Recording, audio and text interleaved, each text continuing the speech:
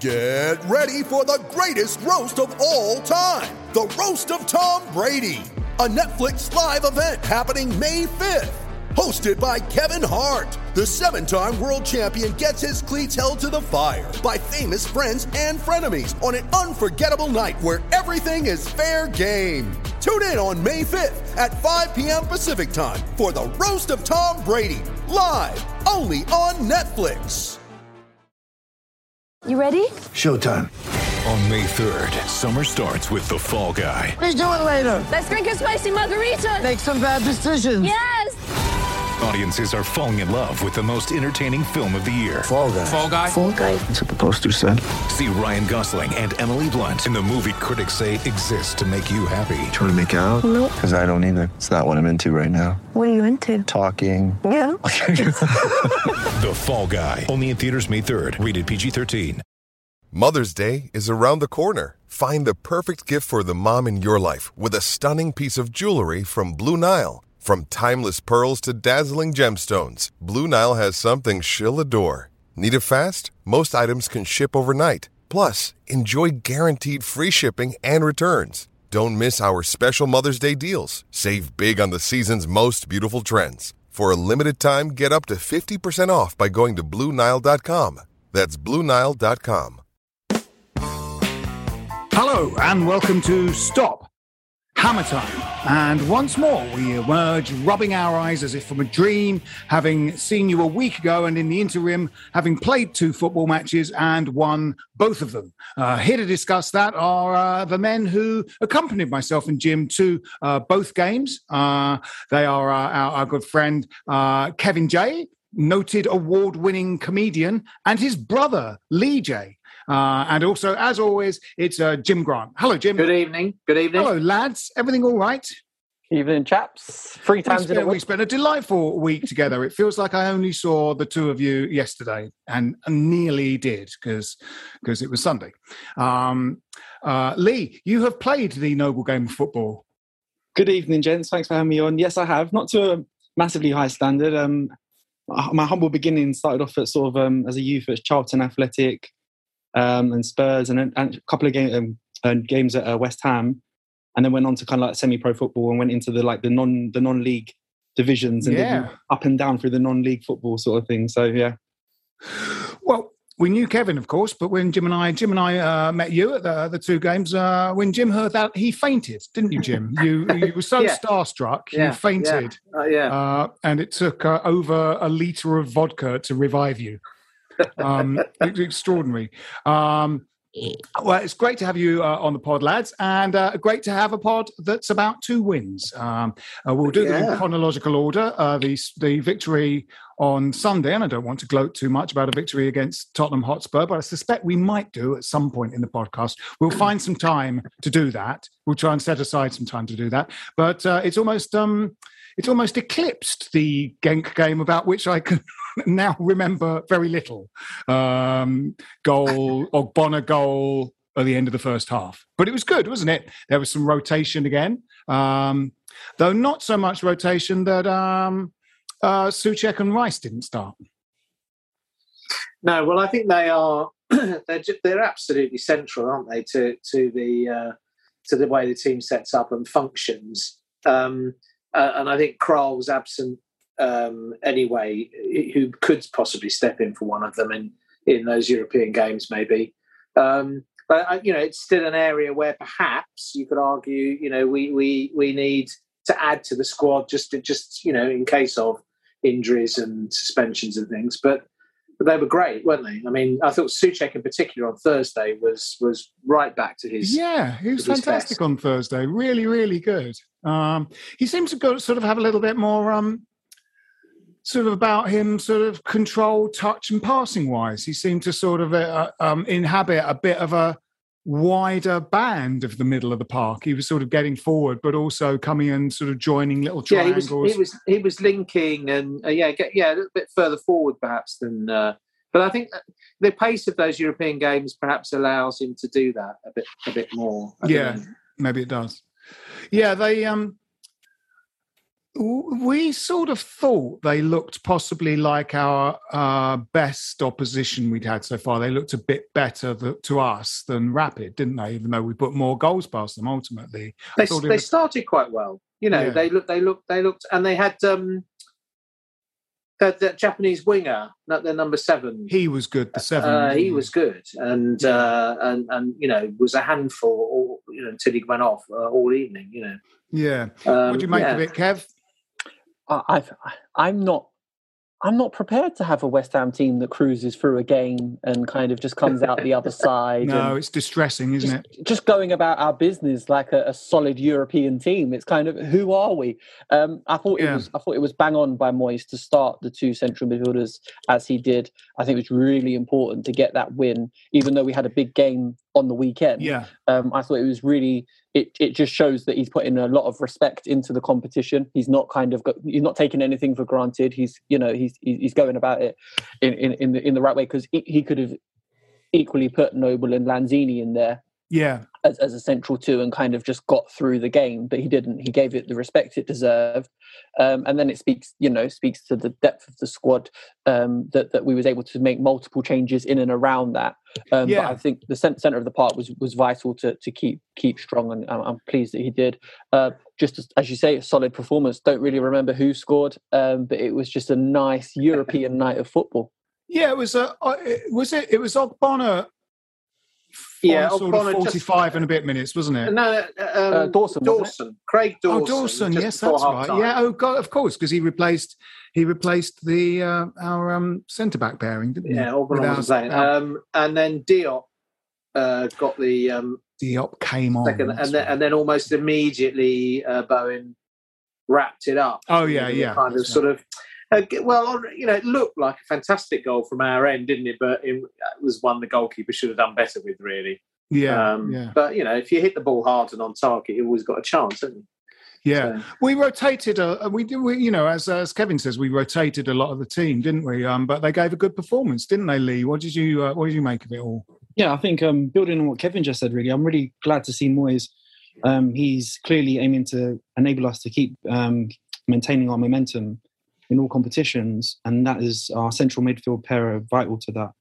Everything through them, everything starts or ends with them, and so having them in place is crucial. And not surprised for us to score another goal from a set piece, but not particularly unhappy about that, because again, those set pieces only come about through a certain level of pressure on the team that we end up getting, fouls and corners that we seem to convert a lot of goals from. So overall, it was a fantastic performance, I think. Yeah, it was funny. Going into Everton, we seem to have lost a little bit of our set-piece mojo. But, boy, it's come back in spades. Really has done, hasn't it? I mean, 3 games in a row, they've made the difference for us. Breakthrough goal and, 2 goals against Everton and Spurs. Each, so it was great to sort of get back on the score sheet through set pieces again, because they did both tight games, Everton and Spurs, and they made the difference. It was 3 clean sheets. The defence, the defensive play has I think really, really been tightened up in the last few games. And I mean, we looked very, very solid in the European game. Everton didn't really threaten that much, did they? And Spurs, in spite of the fact they had a lot of the possession, didn't really get behind us and threaten too much. And in the second half, hardly at all. In fact, they didn't have a single shot on goal, not even in the second half. Talking about rotating the team and our defence being strong, those two sort of come together in our sort of backup central defensive pairing of Diop and Dawson, looking absolutely mustard. I mean, I feel like Diop is back to his best, and Dawson we know about. I really feel Diop is, because he has those attributes. He has his height and he has his pace, and he feels like a little bit of a ball carrier as well. He carries the ball out of defence quite a lot. If he's given space, he'll, take up a position somewhere near the centre circle rather than, just kind of staying back. And I really feel that he might break through if one of the our A pairing sort of seems to lose a bit of form. So it was really great to have we really do have 4 really good central defenders now. Well, we've always said that you need 4, don't you? You need 4 potential first team. It's such an attritional position. They're all going to get plenty of game time during the season, I think. I think Diop and Dawson were centre-back parting for a large part of last season, weren't they? When Bonner was out. Yeah. So it's quite interesting that we're now calling them the B side, but actually for a big part of last season they were the A side. I think something reflecting on just towards the end of last season, talking about us shoring up the defence. We got into the realm of rock and roll football last year, didn't we? Where we were having these 3-alls, 4 frees. Yeah. So that's it's great to see us putting loads of goals past people in their exciting games. I think it's really reassuring that this season I don't think we've conceded more than 2, have we? So no. 3 clean sheets on a bounce. I think I'm really happy with that compared to where we was at the end of last season, where it got at times a bit like, whoa, this is not a sustainable way of playing football. Yeah. I mean, I think we're sort of conceding about a goal a game at the moment, which is not bad, I think we're looking at probably having at the moment one of the best away records in the league, one of the best home records in the league. We probably right now got one of the best centre-back pairings of any team in the league. And the guys that are behind them are chasing them, and really they're all together kind of developing and working hard to push each other. Yeah. And it's fantastic to see. Moyes' second reign with us now began with him kind of shoring up the centre-back position and kind of getting a bit more solid. Yeah. And now he's done that again and built on that again to protected us for the next kind of phase of West Ham, the players we're going to get and how we're going to evolve moving forward. I think that's a really good point about competition, because the idea, I mean, it must be a tricky thing as a manager, getting the balance between that competition for places that drives people on, but at the same time keeping everybody in a squad happy, which I think which is why I hope we move forward in all competitions for as long as we can and don't just give up on cups, because that's a good way of giving game time to people, and I suspect it's good for Fab as well, because I was a little bit worried about him, and I mentioned it in the last podcast that I wonder if he's beginning to go past his peak. But I thought he was terrific against Spurs. I thought he commanded the area. He oozed confidence, made the one good save that he needed to make. Looked absolutely back to his distribution was really good.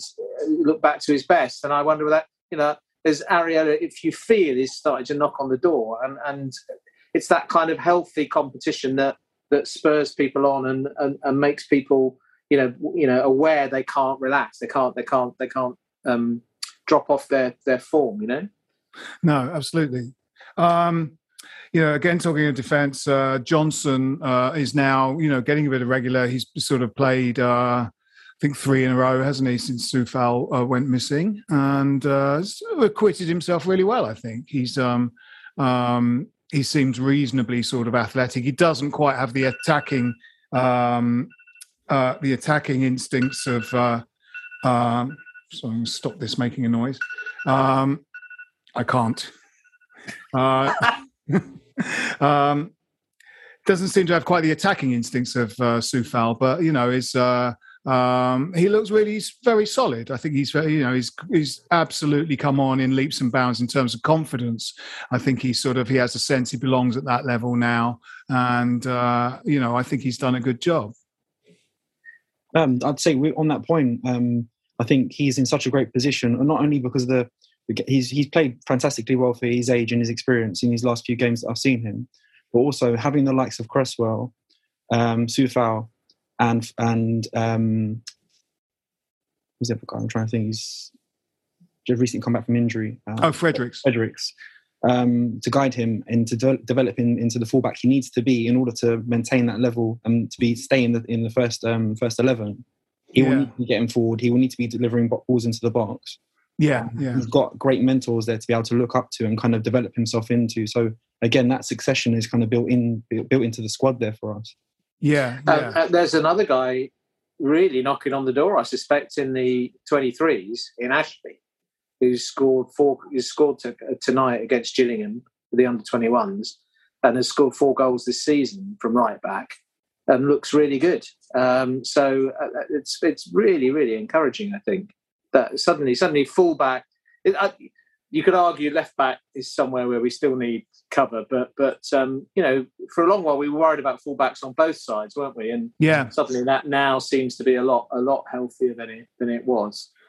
I agree. I thought Johnson was good in both those games. Really, the oldest man in the building is now playing every week. So Cresswell is just sort of it's like Moyes has forgotten about rotating that position. Obviously the reality is that he doesn't have the players, but it's almost like he just forgets and puts him on the team sheet. So Cresswell just runs out on the pitch every week like he did the week before. But he has, any doubts about his form have sort of gone away a bit. He does seem to have kind of, had a little bit of a resurgence. I don't think the pace of the,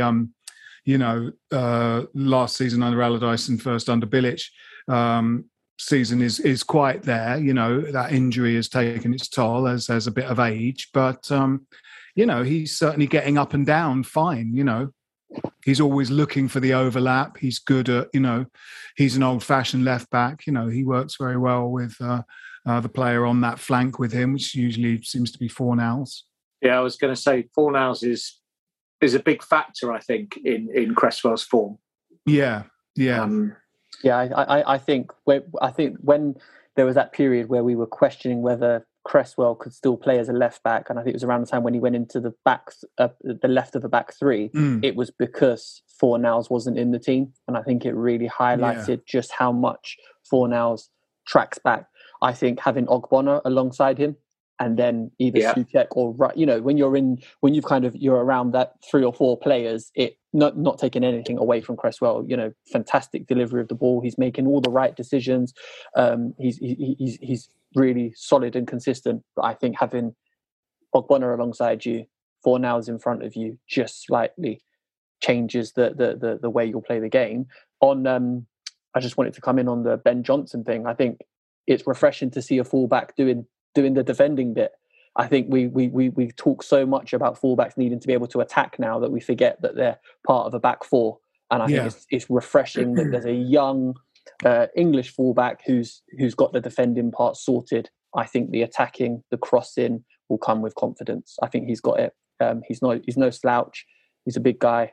I'm really, really impressed with him. Really. Yeah. He's done a really good job. Yeah. He's got that attacking side of his game in the locker. We've seen glimpses of it, haven't we? That goal he scored pre-season against Celtic was he showed terrific feet and pace and went past players.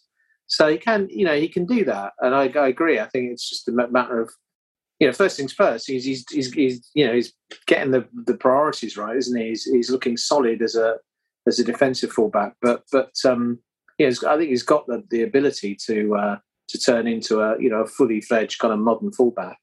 Yeah. Let's pick this up, fellas, after this message.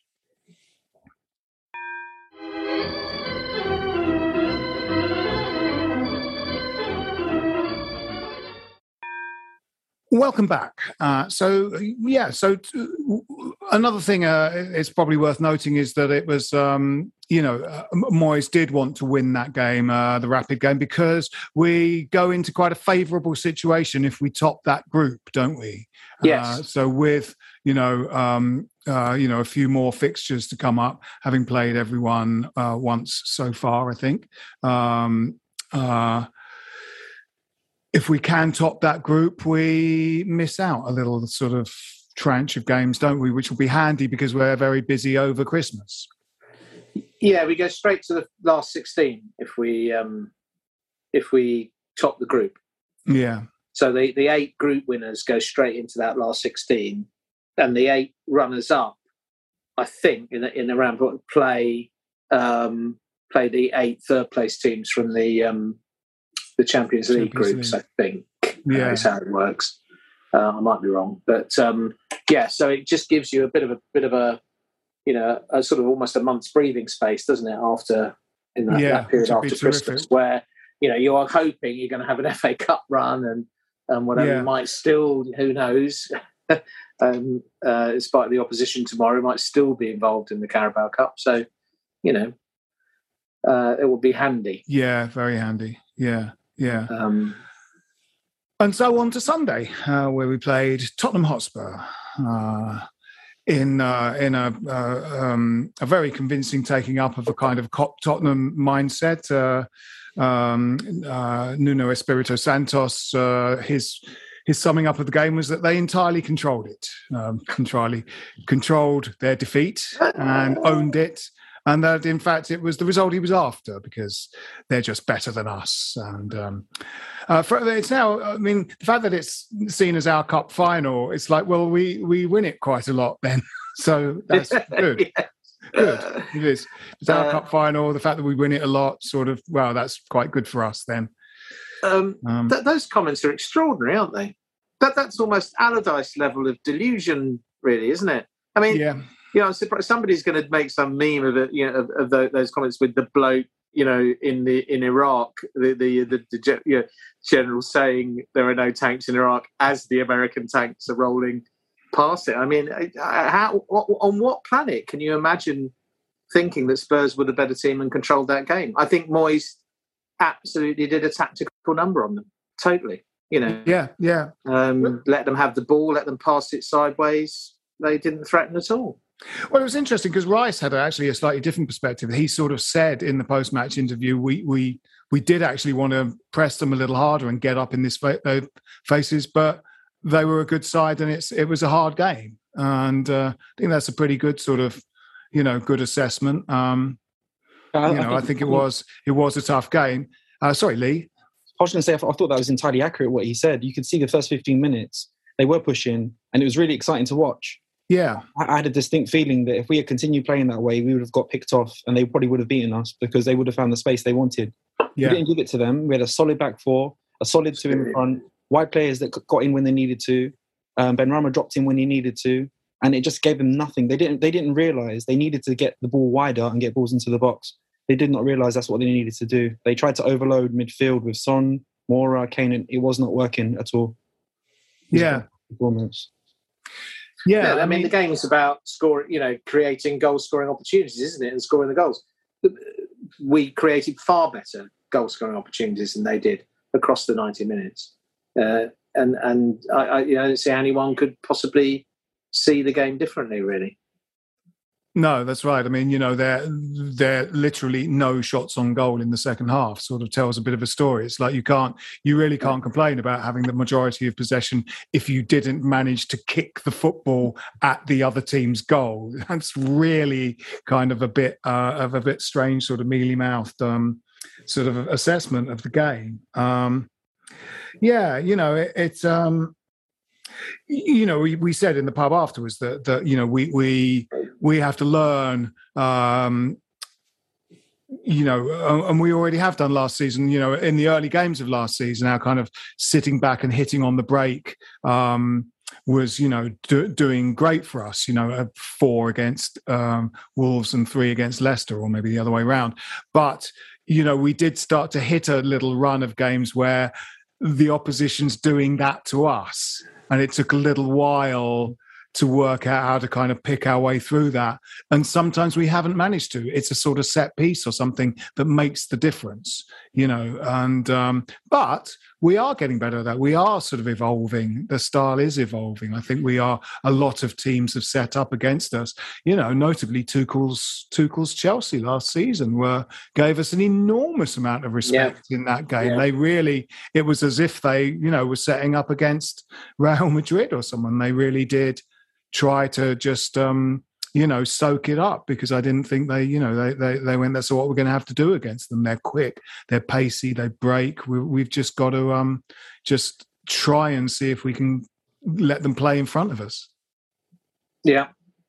I mean, it's really encouraging that we don't seem to be a sort of just like a one-trick pony counter-attack team anymore. We saw at Everton, we had a lot of the ball and we took the game to them and controlled the game that way. this game, it needed a different. Yeah, I think we were a bit leggy of some of them after the European game. They rested their entire 11 for what is supposedly our cup final, and they also got beat as well in midweek. And we controlled this game in a completely different way. Through superb defending. I think Azuma was immense. I thought, yes, and Rice, as usual, just so commanding. And as I say, also in spite of their amount of possession, we did create the better chances in the game. So it wasn't a bit ugly. It wasn't a great spectacle, was it? But No, it was a funny game, wasn't it? It fell into periods of real scrappiness, didn't it? And then it dragged itself up. It's as if the game had a kind of its own momentum and, character outside of the two teams in it. It was like it just became very, very just scrappy and very chatty, but then got into some good periods of quite end-to-end play. It was like, even though they didn't have shots, they did get, they clearly had the ball in our half and were always a threat, What I thought that was great with the way we played on Sunday is that and this goes for our defending and our attacking, is that when we're defending, we do get numbers behind the ball. We've got at least 6 or plus more behind the ball defending strong. On Sunday, the line wasn't too deep where they was having pot shots from outside the edge of the 18. It wasn't too high where they was getting in behind. So they were really stuck to know what to do. In that way, we really controlled the game. I know Nuno said that they controlled the game, but to be honest with you, him saying the things that he said, I just took them as a massive compliment to us. The last time I remember anyone speaking like that about, you guys probably remember who it was against, but it was Mourinho. I think it was under Man United, was it? I think, talking about parking the bus and all that sort of stuff. Yeah. It was the same sort of thing. It was just the biggest compliment you can pay, because if that was a world-class manager, Zidane, or someone who did that sort of tactic, everyone would be sort of give them all the plaudits they deserve. But because it's West Ham, he thinks he can get away with saying that when we controlled the game, like you said, Jim, in a completely different way. Yeah. And it was interesting. I caught after I got home, I caught the highlights of on Match of the Day 2 of that Man U game where they got beat by 5, and a lot of the post-match punditry was about Man U's defensive unit being very far less than adequate, but the saying "defend as a team" really came to my mind. It's like, what's great about Rice and Souček was, they're being stood up by our central defenders, which gives them time to just race behind and just nip the ball off their toe. Because, they come up against a sort of brick wall and then they have the ball taken off them, but not by the defenders, by the midfielders who are mobile, unable to, once they get it, turn defence into attack. And it's the defending as a team really that Moyes has brought to it, isn't it? From from Antonio pressing the goalkeeper to everything the centre backs do, it's all about kind of defending as a team and turning defence into attack. And that was really evident, I think, on Sunday. Yeah, they kept Benrahma quiet, didn't they? Yeah, I mean, actually, their central midfielders, Skip and Højbjerg, did actually have decent games for them. I thought it just there wasn't enough movement and energy in front of them, to be honest. No. And Benrahma didn't have his greatest game for us, did he? But he just found it difficult to find space and get in control of things. But he doesn't sulk, does he? He doesn't shrug his shoulders and give it. He's caught the ethos, doesn't he? He still puts in a shift when he hasn't got the ball. He still, closes people down, presses. It's really encouraging to see, I think, that, in games where that your kind of flair player who's, he's a bit frozen out of it. Quite often those players kind of, shrug their shoulders a bit. And all those Man United, like Fernandes, just, I haven't got the ball. I just shrug my shoulders and let people run. There was a lot of that going on in Man United. It wasn't just their back four, was it? It was the fact that huge flair players they've got just couldn't be asked to track back. You know, we were fortunate. We were blessed at the Spurs game with a very particular type of football fan quite close to us, just to our right shoulder. He was. It was interesting. He was. He was like a sort of referee among the fans. No, he was like a coach among the fans. He was coaching. He was coaching the team. And he came to the game in a tracksuit, and I think it was either you, Kevin, or Lee that said he should have really had an iPad with him, sort of one of those milkman's racks of Lucozade bottles ready to. Yeah. And it was that brilliant sort of punditry that is just describing what the player needs to do next and is going to do next anyway. He was barking instructions. Barking instructions. Just literal instructions of what they're about to do. Clearly, because it is the only thing to stand him up, go to him, pressure. It's just a constant. It's a bit like. He was doing his coaching badges whilst watching a football match. Yes. And that might be, he was the full kit wanker, but he wasn't in a full football kit. He was in a full coach's kit. It was great. I applaud him. I hope he hasn't got a season ticket. Because... He seemed to know what Spurs were going to do better than what Spurs knew what they were going to do. He knew that Son was going to go down the outside. Son didn't know he was going to go down the outside, but he knew. And he was he was definitely coaching. I mean, to be fair, in his defence, he wasn't a mini moaner. He wasn't being negative. No, it was just a full blown dialogue of what they should be doing. I think saying that he should have had an iPad with him was probably a little bit too flattering. He was definitely more of a leather kind of portfolio with laminated pages. Yes, possibly. I think you're probably right. I actually really enjoyed his commentary. It gave me a little bit of a kind of like a non-league kind of feel that I was very used to hearing back in the day. You've got about like 50 people watching you, and some guy with his dog is doing exactly what he was doing and guiding you. Say I'll be playing like left midfield and he'd be standing there and he would basically be guiding me through the whole game. I don't need him, but he'll tell me when to run, when to not to, when to give it here, when to give it there. Yeah. And that's exactly what he did. But if you're at sort of Canvey Island or Bromley or whatever, that there's almost half a point to doing that in a way, because the players might actually be able to hear you.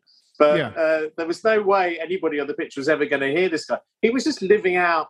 I think it's lovely, really, in a way. He was kind of living out a fantasy. It was like, as if he was like playing a computer game, was controlling the players.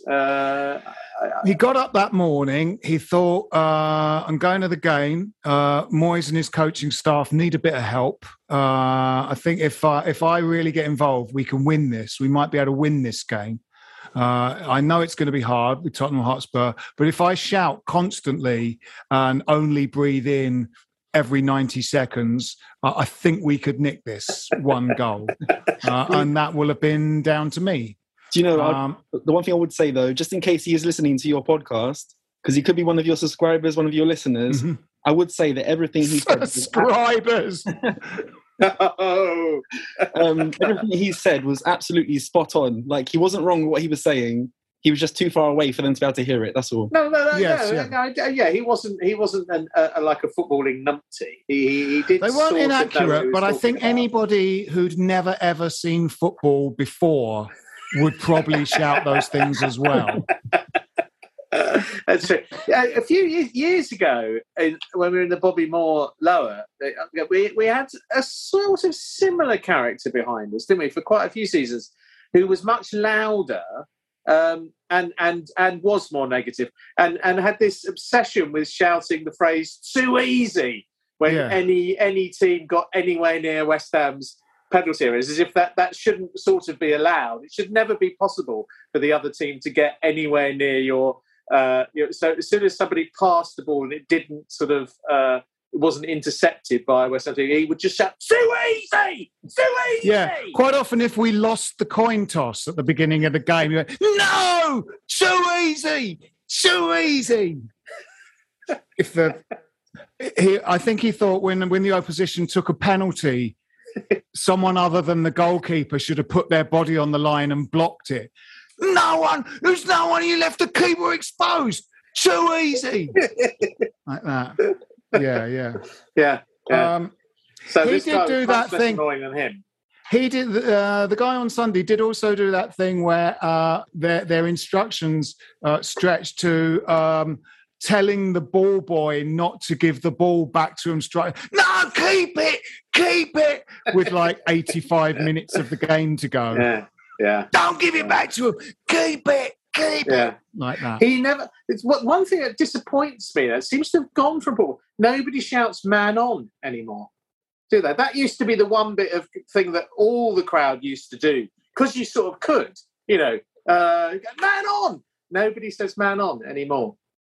Have you noticed that? It's gone, isn't it, from the game? Along with get a boot wrapped round your head and you're going home in a London ambulance and various other things that are just now no longer part of my footballing world. A crowd shouting "man on." But the man on shout was always a favourite, and I recall an interview with an elite level manager who said a professional footballer will look around them. I think it's like 5 times in every 10 seconds, and then an elite level footballer will be looking around them once a second, in 10 seconds.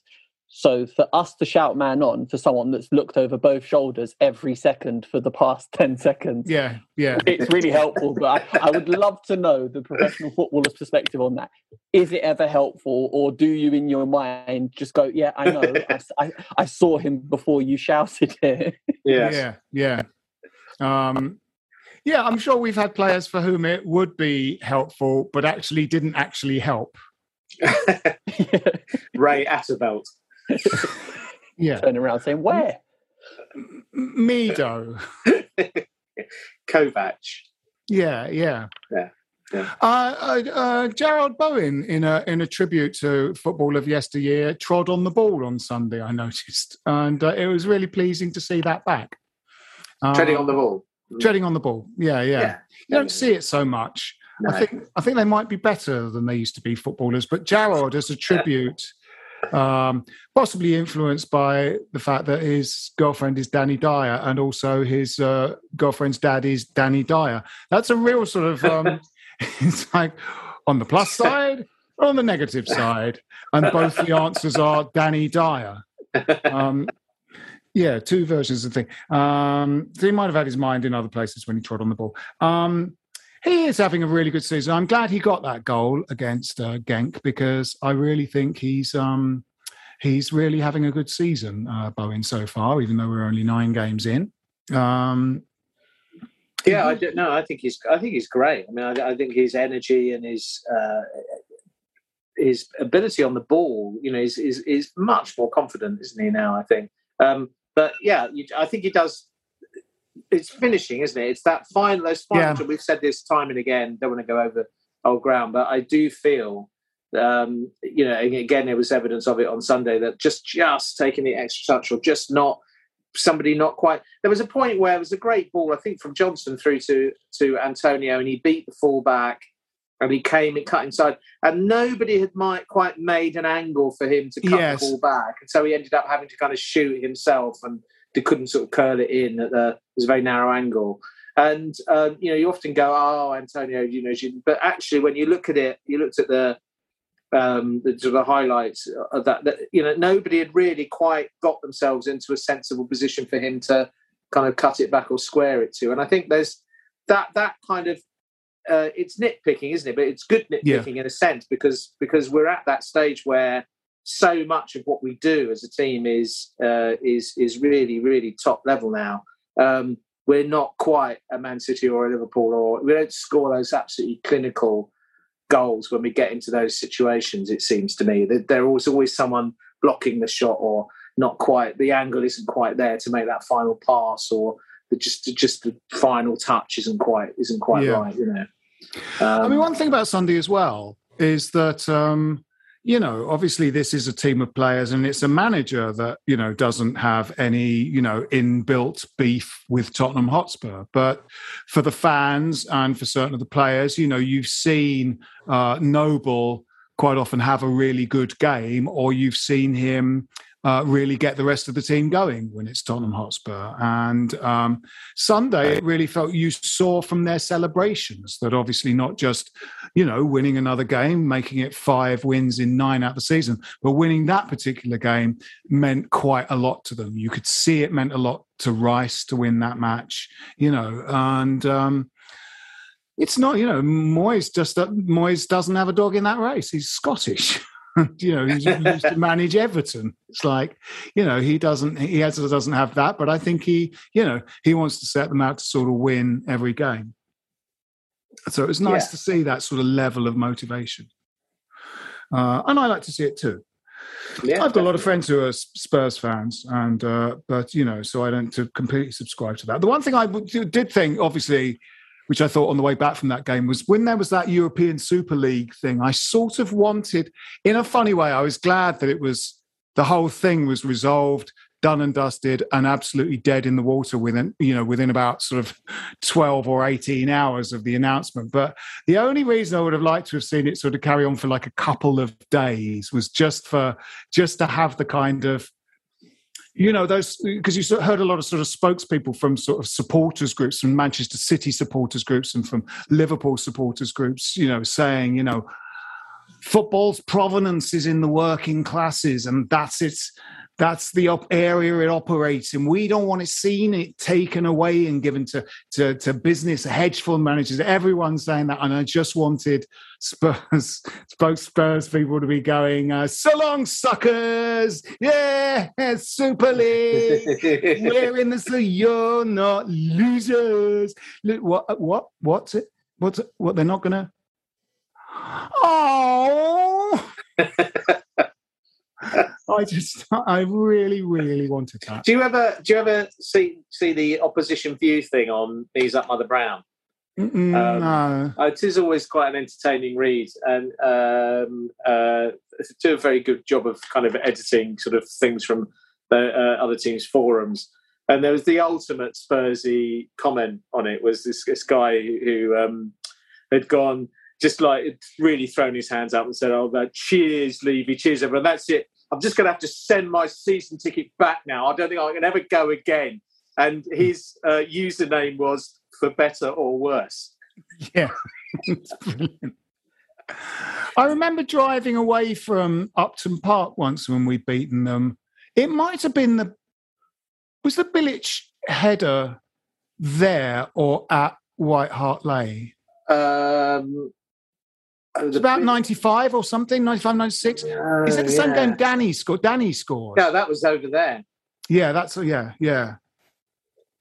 Anyway, it was a sort of mid-90s win, and I had 606 on in the car.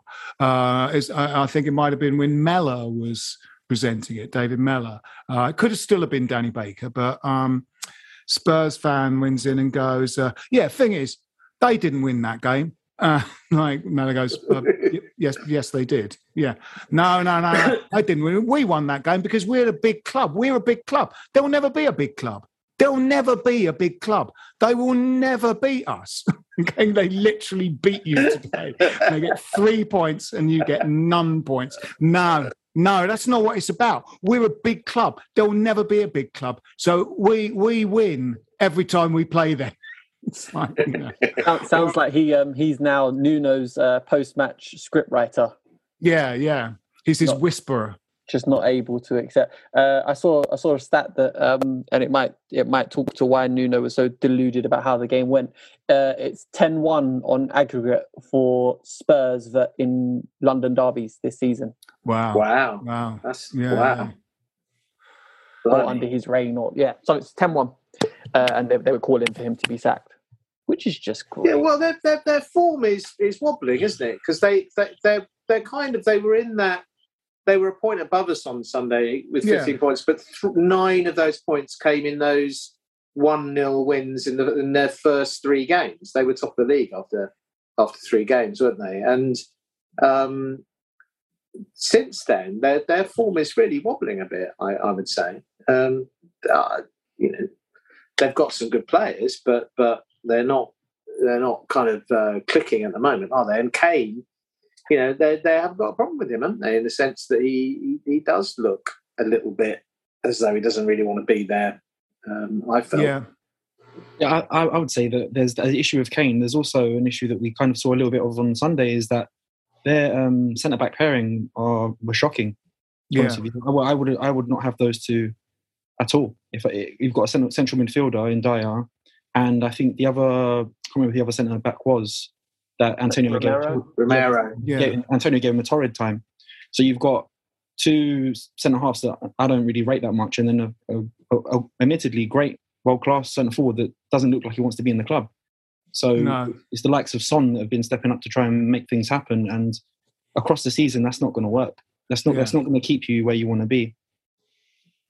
We can but dream. Exactly. Anyway, we've got Aston Villa on Sunday. And Manchester City tomorrow. Manchester City tomorrow, yeah. I suppose we should talk a little bit about those.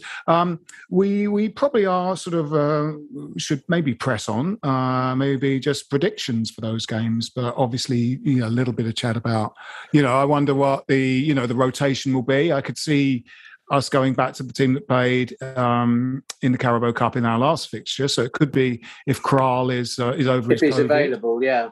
He'll play, Kral, Noble. Yeah. Kral was good, I thought, against Manchester United. I mean, they did play very well against Manchester United. It's particularly the first sort of 20 minutes. They were absolutely flew at them, didn't they? I think it'll be a different... Yeah, it's going to be hard, isn't it? Yeah, it's going to be really, really hard. I can't see beyond Manchester City winning the game, but I just hope we put up a decent performance, and it is an entertaining game. But I think we'll lose 1-3. That's what I think I might have had. Lee, what do you reckon? The game against City will be nothing like how City turned over Brighton, because we won't come out and play how Brighton played in the first half, and they got battered for it. We will sit in and play the way we've been playing, solid. Yeah. The players, whoever he chooses, they know what system to play. They know how to play it. So I think City, you'd obviously expect City to do something there and beat us, but I don't think it would be by a massive margin. Maybe by a goal or two at most. I think maybe a 2-0 or 2-1, that kind of area. Well, which of those are you going to take? I'm sorry? Which of those are you going to take? 2-1? I'll say 2-1, yeah. 2-1. Kevin? I'm going to go for a West Ham 2-1 win. Oh, nice. Nice. Good. Ever the optimist. Yeah. It's settled on the night, isn't it? Yeah. 1-1 City win on penalties. Oh, yeah, good. Yeah, nice. What about Sunday? They're not going great, are they? They're sort of, they're... Well, they got done quite badly by Arsenal, didn't they? They did. In their last game. They did. And I don't think Arsenal are all that. No. I watched that game, and I don't know why Dean Smith decided to go 3 at the back. I think it's the first time this season he's done it, and Arsenal run them ragged. He changed it at half-time and went to a back 4. Arsenal still went on, obviously, to win and score, but they looked like a different team. Yeah. So I think if he tries to do a back 3 again, I think we will, definitely do something. But I think there probably might be a bit of a... We've become a bit of a tough nut for them to crack recently, haven't we? Last we've got quite a decent recent record against them. I don't think we'll lose this, but I'll be happy with it. You get to go anywhere like that in the Premier League, and you're happy with it. But I think we'll nick it. I think we'll nick it 2-1 Sunday. 2-1. Lee? Yeah, I think that could potentially be a little bit of a tough game for us. They have lost their last 3 on the bounce. Yeah. I also checked about their formation as well, Kevin. Actually, they they've gone with a three at the back and 5 in midfield over the last 3 games. They've started that way. And I agree, if they do that, I think they'll come unstuck.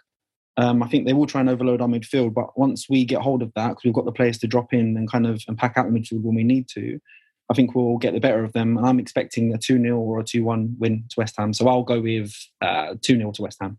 2-0. Kevin? I think he's trying to get Ings and Watkins in the team, isn't he? And I think Watkins was out injured and he's come back and he's trying to get him in.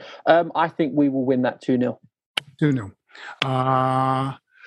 Yeah, I mean, you'd be confident about a win, wouldn't you? I'm sort of tempted to say it'll be a draw and we'll be frustrated, didn't score often enough, like 1-1 or something. But I will say Aston Villa 1, West Ham 3. Good. Nice. Yes. Right. Well, I think that's probably that for this week. This has been Stop Hammer Time. I'm Phil Whelans. With me have been Jim Grant. Cheerio. Lee J. Thanks, guys. And Kevin J. Cheers, fellas. Come on, you Irons. Come on.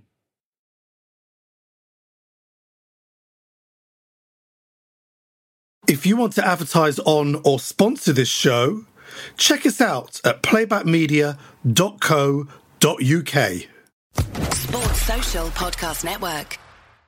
Hey guys, it is Ryan. I'm not sure if you know this about me, but I'm a bit of a fun fanatic when I can. I like to work, but I like fun too. It's a thing. And now the truth is out there. I can tell you about my favorite place to have fun. Chumba Casino. They have hundreds of social casino style games to choose from with new games released each week. You can play for free anytime, anywhere. And each day brings a new chance to collect daily bonuses. So join me in the fun. Sign up now at ChumbaCasino.com. No purchase necessary. VGW Group. Void where prohibited by law. See terms and conditions. 18+.